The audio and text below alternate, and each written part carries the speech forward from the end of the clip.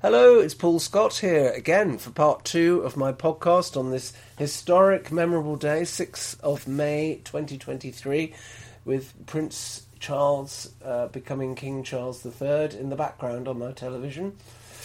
But they're going through the bit of they're doing the religious mumbo-jumbo, so I'm happy to mute it and dedicate myself to a life of serving the podcasting community. Here. So, yes, Paul Scott, small caps commentator, and I write the Stockopedia small cap value reports with Graham Neary, as you know. So this part 2 is just some things I've jotted down on my pad during the week that I thought were of interest. Yes, that's working. Sorry, I struggle with the pause feature. So, pub closures. 4,600 licensed premises closed in year ending... 4,600, that's a lot, isn't it? Licensed premises closed in the year ending March 2023. 4.3% of the sector closed down, mainly independents. Now, I've made the point here that obviously leaves more market share for everyone else. So we are looking at a thinning out of the hospitality sector, aren't we? And that's just seems to be an ongoing thing. Also, the pubs, because of course licensed venues includes restaurants as well, doesn't it? There was a 5.9% drop in independents units, but 1.5% growth in managed groups. So it looks like the big players are mopping up market share, and the independents, I'm afraid, pubs and restaurants are going by the board. 7.8% drop in restaurants, so that is a big drop, isn't it? So more money to go around for the survivors. Nightclubs are down 30% since March 2020, so that's going to give an awful lot more business to be had to one of my holdings, Revolution Bars. And they're not actually nightclubs, but they are late night bars. I'm hoping that one might actually turn out to be all right. And the bid price did on Revolution Bars. I hold that personally, I should add. The bid price did tick up slightly on Friday, which so at least there's a bid in the market, which there hasn't been for a while. And Green King, sticking with the pub companies, Green King put out a more upbeat trading update. They're not listed, but quite a big player in the hospitality sector. Sounded more upbeat about things. So I wouldn't be surprised, actually, if we get some very nice recoveries and bounces in pub and bar groups, maybe hospitality companies, maybe the restaurant groups as well. I think could surprise on the upside, actually, but we'll see. The government's apparently looking at bringing back Help to Buy, so that has helped the house builders firm up, as I mentioned in the other podcast. And, there was some positive data on house prices as well. Apparently they rose in April slightly, after 7 or 8 months of decline, so that's quite interesting, isn't it? There was also a report from the Small Business organisation. I haven't written it down, but small business confidence bounced strongly, although from a very low level. So I think the PMIs came out this week and were quite good as well, or well, bad, but on an improving trend. So it does seem to me that we're just getting increasing evidence that the UK economy seems to be actually in recovery phase. You know, the journalists constantly want to tell us that everything's doom and gloom. I don't see that. All these snippets I'm picking up on forward-looking economic commentaries are pretty reassuring, actually, if anything. Yeah, I think share prices now have baked in higher inflation and squeezed margins. I think the companies I'm looking at generally now, that's all in the price, and the prices are bombed out. So I think we should really be focusing now, looking forwards, on margin recovery. What you're going to see, and what normally happens in sudden sharp economic downturns, is that in some sectors profits collapse, but you then see those margins gradually being rebuilt. It's usually a multi-year recovery. It's not, a V-shaped thing where suddenly they go from a 5% net margin down to 0 and then back up to 5. It'll be 1, 1.5, 2. It's that sort of recovery, I think. And it's only a matter of time, and I think we could be on the cusp of this, where investors start seeing the glass half full and not half empty. So it does feel to me like, although conditions are still very bearish in the small caps world, I think we're at a turning point, or close to a turning point, where this market could turn bullish again.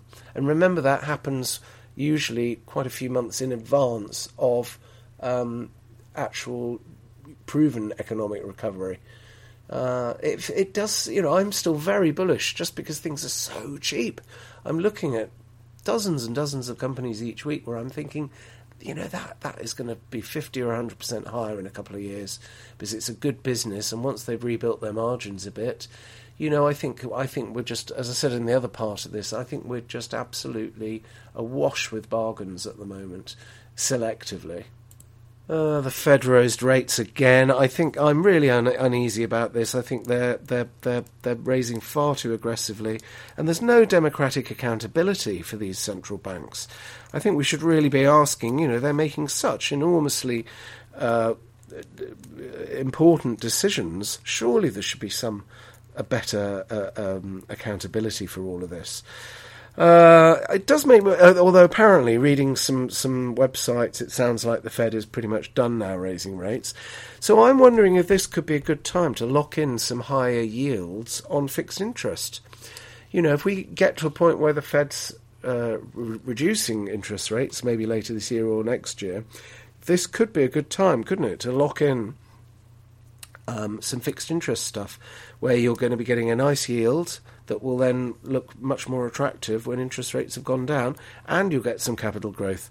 So that is a bit of a headwind. It's a big headwind for shares if people just start to say, well, actually, getting a 5 or 6% dividend yield on a share isn't actually particularly attractive because you can get 4 or 5% interest on cash without risking anything. So feels to me like, that is still a significant headwind. Sterling strength is noteworthy. I see it's continued rising to $1.25.7 against the pound. I mean, what an incredible rebound from the low point at the mini budget. I think it was about 104 or 105, and it's come up to 125, almost 126 now. Generally, the stronger the pound is against the dollar, that's good for UK inflation. It keeps inflation down, but you've obviously got your time lag while hedges are set to run. But pretty encouraging stuff on that front, I think. Thinking about strategy then for how the market is at the moment, I'm finding with small caps often you're getting big rebounds on some of these shares, but a lot of these rebounds are not sticking. I think there's a lot of evidence still that people are just banking the profits and moving on when something pops up 20 or 30% after a reassuring update. I also think maybe a good strategy right now is just to sit in cash and wait for the bargains to drop into your lap, and then bank the profits on the rebounds. So this, to me, feels like a trader's market where probably the best returns are from adopting that sort of cautious approach. The buy and hold thing, maybe we all need to unlearn that. Certainly reading that bloody coffee can book was a disaster for me personally, because I adopted that buy and hold approach right at the wrong point in time when the market was peaking. But there we go, you live and learn, don't you? Now, delistings, again, another big topic we talk about every week. One thing I've noticed is that companies, when they announce they're going to delist, obviously explain why, and they nearly all say the same things, that they seem to blame the market. So they're blaming AIM for not having adequate liquidity, that it's not providing them with access to capital. But what occurs to me is none of these companies and management seem to actually take their share of the responsibility for the fact that their share price is bombed out, because their businesses perform badly, and the market doesn't want to give them another round of refinancing because they've squandered all the money they raised in previous refinancings. So maybe companies need to take more responsibility for their lowly share prices themselves. It's their mistakes that have caused share prices to be this low, and for the not to be much interest in the shares. And I think all too easy they use these sort of market factors as a way to justify shafting the small shareholders and just delisting it. And many of us are then forced sellers. I don't like it. I think companies should take responsibility for their share price languishing and actually pull their finger out of their arses and get on with running the company a bit better. That might help. Talking of refinancings, actually, that brings me on to Mothercare. Graham looked at this MTC.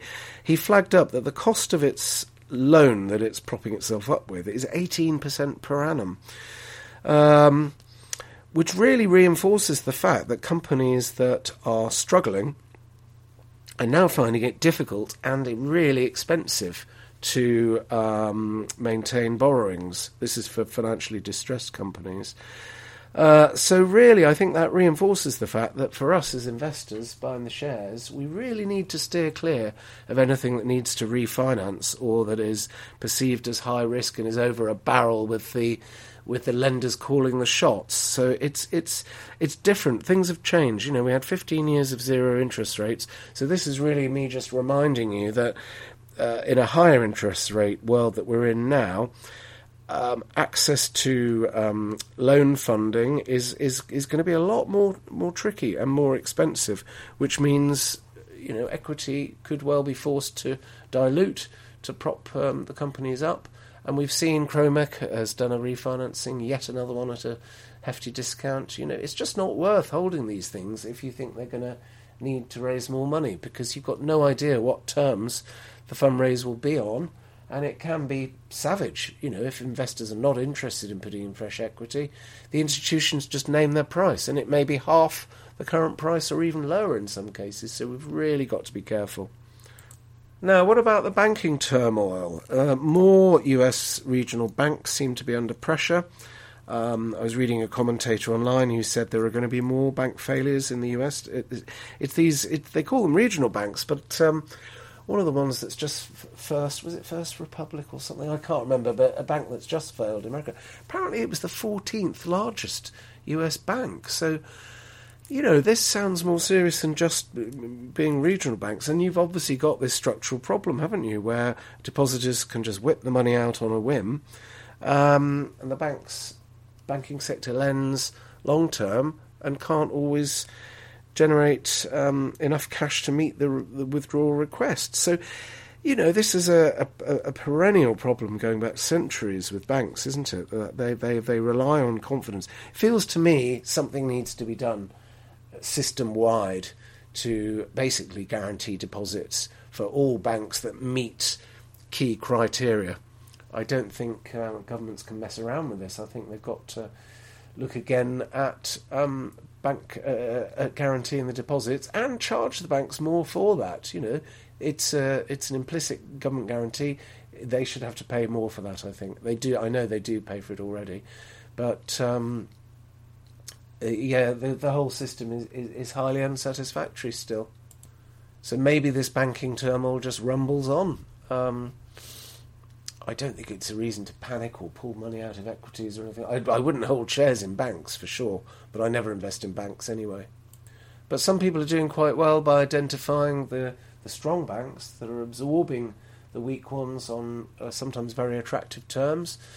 So it's as always when in capitalism, when things become strained, it just divides into winners and losers, doesn't it? Now, talking about my own personal banking, I've set up a new limited company recently, just a start-up, nothing exciting. Anyway, I'm really finding it difficult to open a bank account. My existing bank is Barclays. Basically, over a 3-month period, they raised all sorts of ridiculous queries, like, where did I get the capital from to start the business? I said to them, it's £2. It's £2 share capital. Where did I get it? You want to know where I got it? I found it was a coin I found down the back of my sofa. Oh, very funny. No laughter from the other end. You know, they are just unbelievable box tickers asking the most ludicrous questions. Then I had to get a letter from my accountants to confirm the place of business. I eventually got that through, submitted it through the online portal. Nothing happened. So 6 weeks later, I chased them up. Basically, they've lost my application. Even though it was online, it's disappeared from the whole system. And somebody said to me, well, we've heard Barclays is not actually taking any new accounts at all. they're not interested in new accounts. And I thought, well, it's beginning to look like that. So I then asked on Twitter, who should I approach? Let me try some of these more modern banks. And several people said Starling are very good. So anyway, I went ahead, downloaded the app, and I have to say the account opening process for Starling, bear in mind this is for a startup business account, not a personal account, the online process was very, very good. I thought, you take a picture of your driving licence and press a button and that goes. It's all electronic. Well, so I was about to put out a tweet saying, Starling seems very good, the whole process is quite easy. Then I get an email back from Starling saying, we've decided we can't offer you a bank account, and we can't explain why. I thought, well, what? And before you ask, no, it's not due to bad credit because it's a business account. It's a startup, hasn't even started trading, and I don't have any adverse credit personally. So I was really cross about that. I think it wasted a good hour or two of my time going through the whole thing. So for Starling, I'm afraid it's a massive... They seem to want to cherry-pick, I don't know, what they deem to be clients in particular sectors that they want, or I don't know. Alarm bells did start to ring when it said, tell us about your business. What type of side hustle is it? And I thought, side hustle? What is all this? But I suppose they're trying to appeal to millennials, aren't they? But anyway, Starling, from my experience so far, was a complete dud, so that was a waste of time. Now, I also, at the same time, tried to open a business account with Revolut, because I do have an existing card with Revolut that I haven't used for a while, but I think it's got about 80p in the account or something. But I wanted to try it out, and it was quite good, just, a debit card type thing. Well, anyway, Revolut, I've gone through the account opening process, and they've sent me a message saying we can finalise the account opening process on a video call next week. They'll talk me through the whole process, they say. So far, thumbs up from Revolut. They seem to at least actually want the account, which is a good start, isn't it? So I'll report back on that. But yeah, something funny's going on with the banking system, isn't it? It seems to be mired in bureaucracy and inefficiency, really. Anyway, now Zain, my favourite charity, the Zimbabwe National Emergency. Thank you to everyone who contributed to the £50,000 that we raised for them in 2021. In particular, one of my friends actually personally put in half of that amount, 25,000 himself, which was incredibly generous. So thank you to him. He calls himself Investor on the bulletin boards. Top guy, and that was a wonderful... that will have saved lives, for sure, in Zimbabwe, because the conditions there are just horrific and getting worse and worse. Now, anyway, Zain is holding a hybrid conference on the 10th of May, so I know some of you also contribute to Zain. It needs monthly amounts, really, rather than one-off donations, but everything's obviously helpful. So anyone interested, get in touch with Zain, and the online conference on 10th of May should be very, very interesting. We get an update on how things are going in Zimbabwe. I believe it's seriously grim over there, and it certainly helps put things in perspective when things are going badly for me, when I think about the people I saw when I went out there in 2019 and the lives they lead, just literally struggling to exist, just to get food to eat is a struggle. Feedback on these podcasts. Do leave me some comments, but sometimes it's just a wall of silence and I don't know whether you're enjoying them or not. I think that was pretty much it. Stale Bulls. This is an interesting one. I was thinking in respect of Hostmore, M-O-R-E, the restaurants thing, the TGI's Friday thing. I missed the webinar, but I did see the presentation pack of slides on its website. I think this could be. It's high risk. It's high risk because it's got far too much bank debt. But I think Hostmore could be a recovery share. But the trouble with it is the stale bulls. There are going to be so many people holding significant amounts of shares in Hostmore who just want to get out. I'm doubtful whether the share price can really sustainably recover because the buyers are not buying in sufficient numbers to clear out the overhang of stale bulls, I think. So I'm biding my time on Hostmore. The other thing from the slide deck that put me off, and generally the slide deck was very good. They said basically we're just going to generate cash now We're still cash generative on a pro forma basis, and we're just going to reduce the bank debt. They reckon they can generate 10 million a year free cash flow. That sounds a bit fanciful to me, but you never know. But the trouble was, I think it was slide 11 in the pack. I've got my notes here. Said we are going to refinance in the summer of this year. So that says to me there could well be a placing coming. I don't want to be in anything where it needs to do a placing. Can't find my notes. Typical. So I'm on the fence on Hostmore. I think I'll just bide my time. Keep it on the watch list. Yes, here we are. It was... Oh, and the like-for-likes in the current year, 2023 to date, are only flat. And as we've seen with Restaurant Group delivering plus 10%, that means Hostmore is significantly underperforming current trading. Now, it did make another really interesting point on utilities. Because of the reduction in the expected cost of utilities, it's £6 million higher utilities cost, this is energy rather, in 2023 versus 2022. But they did think it was going to be 11 million higher. So it's now going to be 6 million higher. So that's moved strongly in the right direction, hasn't it? And they made a lot of cost savings, although I think that's obvious at branch level, where the staff are pretty frazzled from the branch I go to in Bournemouth. You can see they're understaffed. I think that's true of a lot of pubs and restaurants. They just can't afford to fully staff them. So service definitely suffers. And Hostmore says no new stores until 2025. I think the new CEO is doing a good job, but it is in survival mode, fighting to survive. So I don't know, and it's got 32 million net debt. But as they point out in this slide deck, Hostmore, on a EBITDA basis, it's actually quite similar, the net debt, to Restaurant Group. It's a much larger competitor. So, and it thinks it can get net down to 18.5 million by the end of this year, and then 8.7 million end of 2024. Well, if it achieves that, then Hostmore shares are going to multi-bag. So it is high risk. If something goes wrong, something else goes wrong, it could be a question of whether it can survive or not. Another big issue with Hostmore is obviously it's having to pay the US owners of the brand. Now, it's difficult enough to make money out of restaurants without that factor, but that is a permanent headwind for Hostmore, having to, pay these fees to the US brand owner. I can't remember what the figure is, but it's a percentage of revenue, so it's basically coming straight off the bottom line of what would otherwise be profit if it didn't have to pay the brand owner for the name. And I'm not sure the name is actually worth very much now. TGI Fridays, it's dated, it's unhealthy, fatty, salty, sugary food.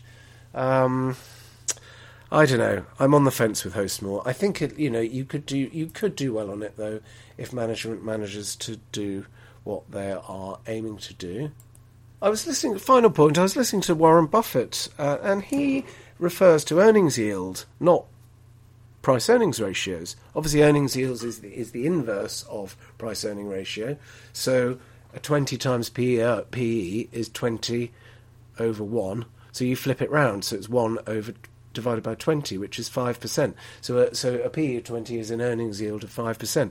Now, earnings yield is much more useful than a PE ratio, because you can compare an earnings yield with an interest rate and say, well, I'm paying 20 times PE for this stock. That's a 5% earnings yield. That's slightly more than what base rates are. Do you see what I mean? You can also then work out what the dividend yield is and the dividend cover. So if the dividend yield is 2.5%, then that means your dividend is twice covered. You can just easily work that out from earnings yield of 5%, dividend yield of 2.5% means your divvies are twice covered. So I actually think we should bring back the earnings yield. PER has had its day, and I think we should retire it. It's a stupid concept, and earnings yield was better. So let's bring back the earnings yield. I think I might start plugging that in my small cap value reports in future, because it's actually more useful than the PE ratio, and it never should have been abolished. Well, on that rather mercurial point, I think I will draw a line under this. Rather flat. I'm just completely distracted by the coronation, I'm afraid. So, and how ridiculous it all is. But I kind of like it too. So there we go. I hope you're having a nice day and enjoying the long weekend. So I'll wrap it up there. Thanks for listening. Bye.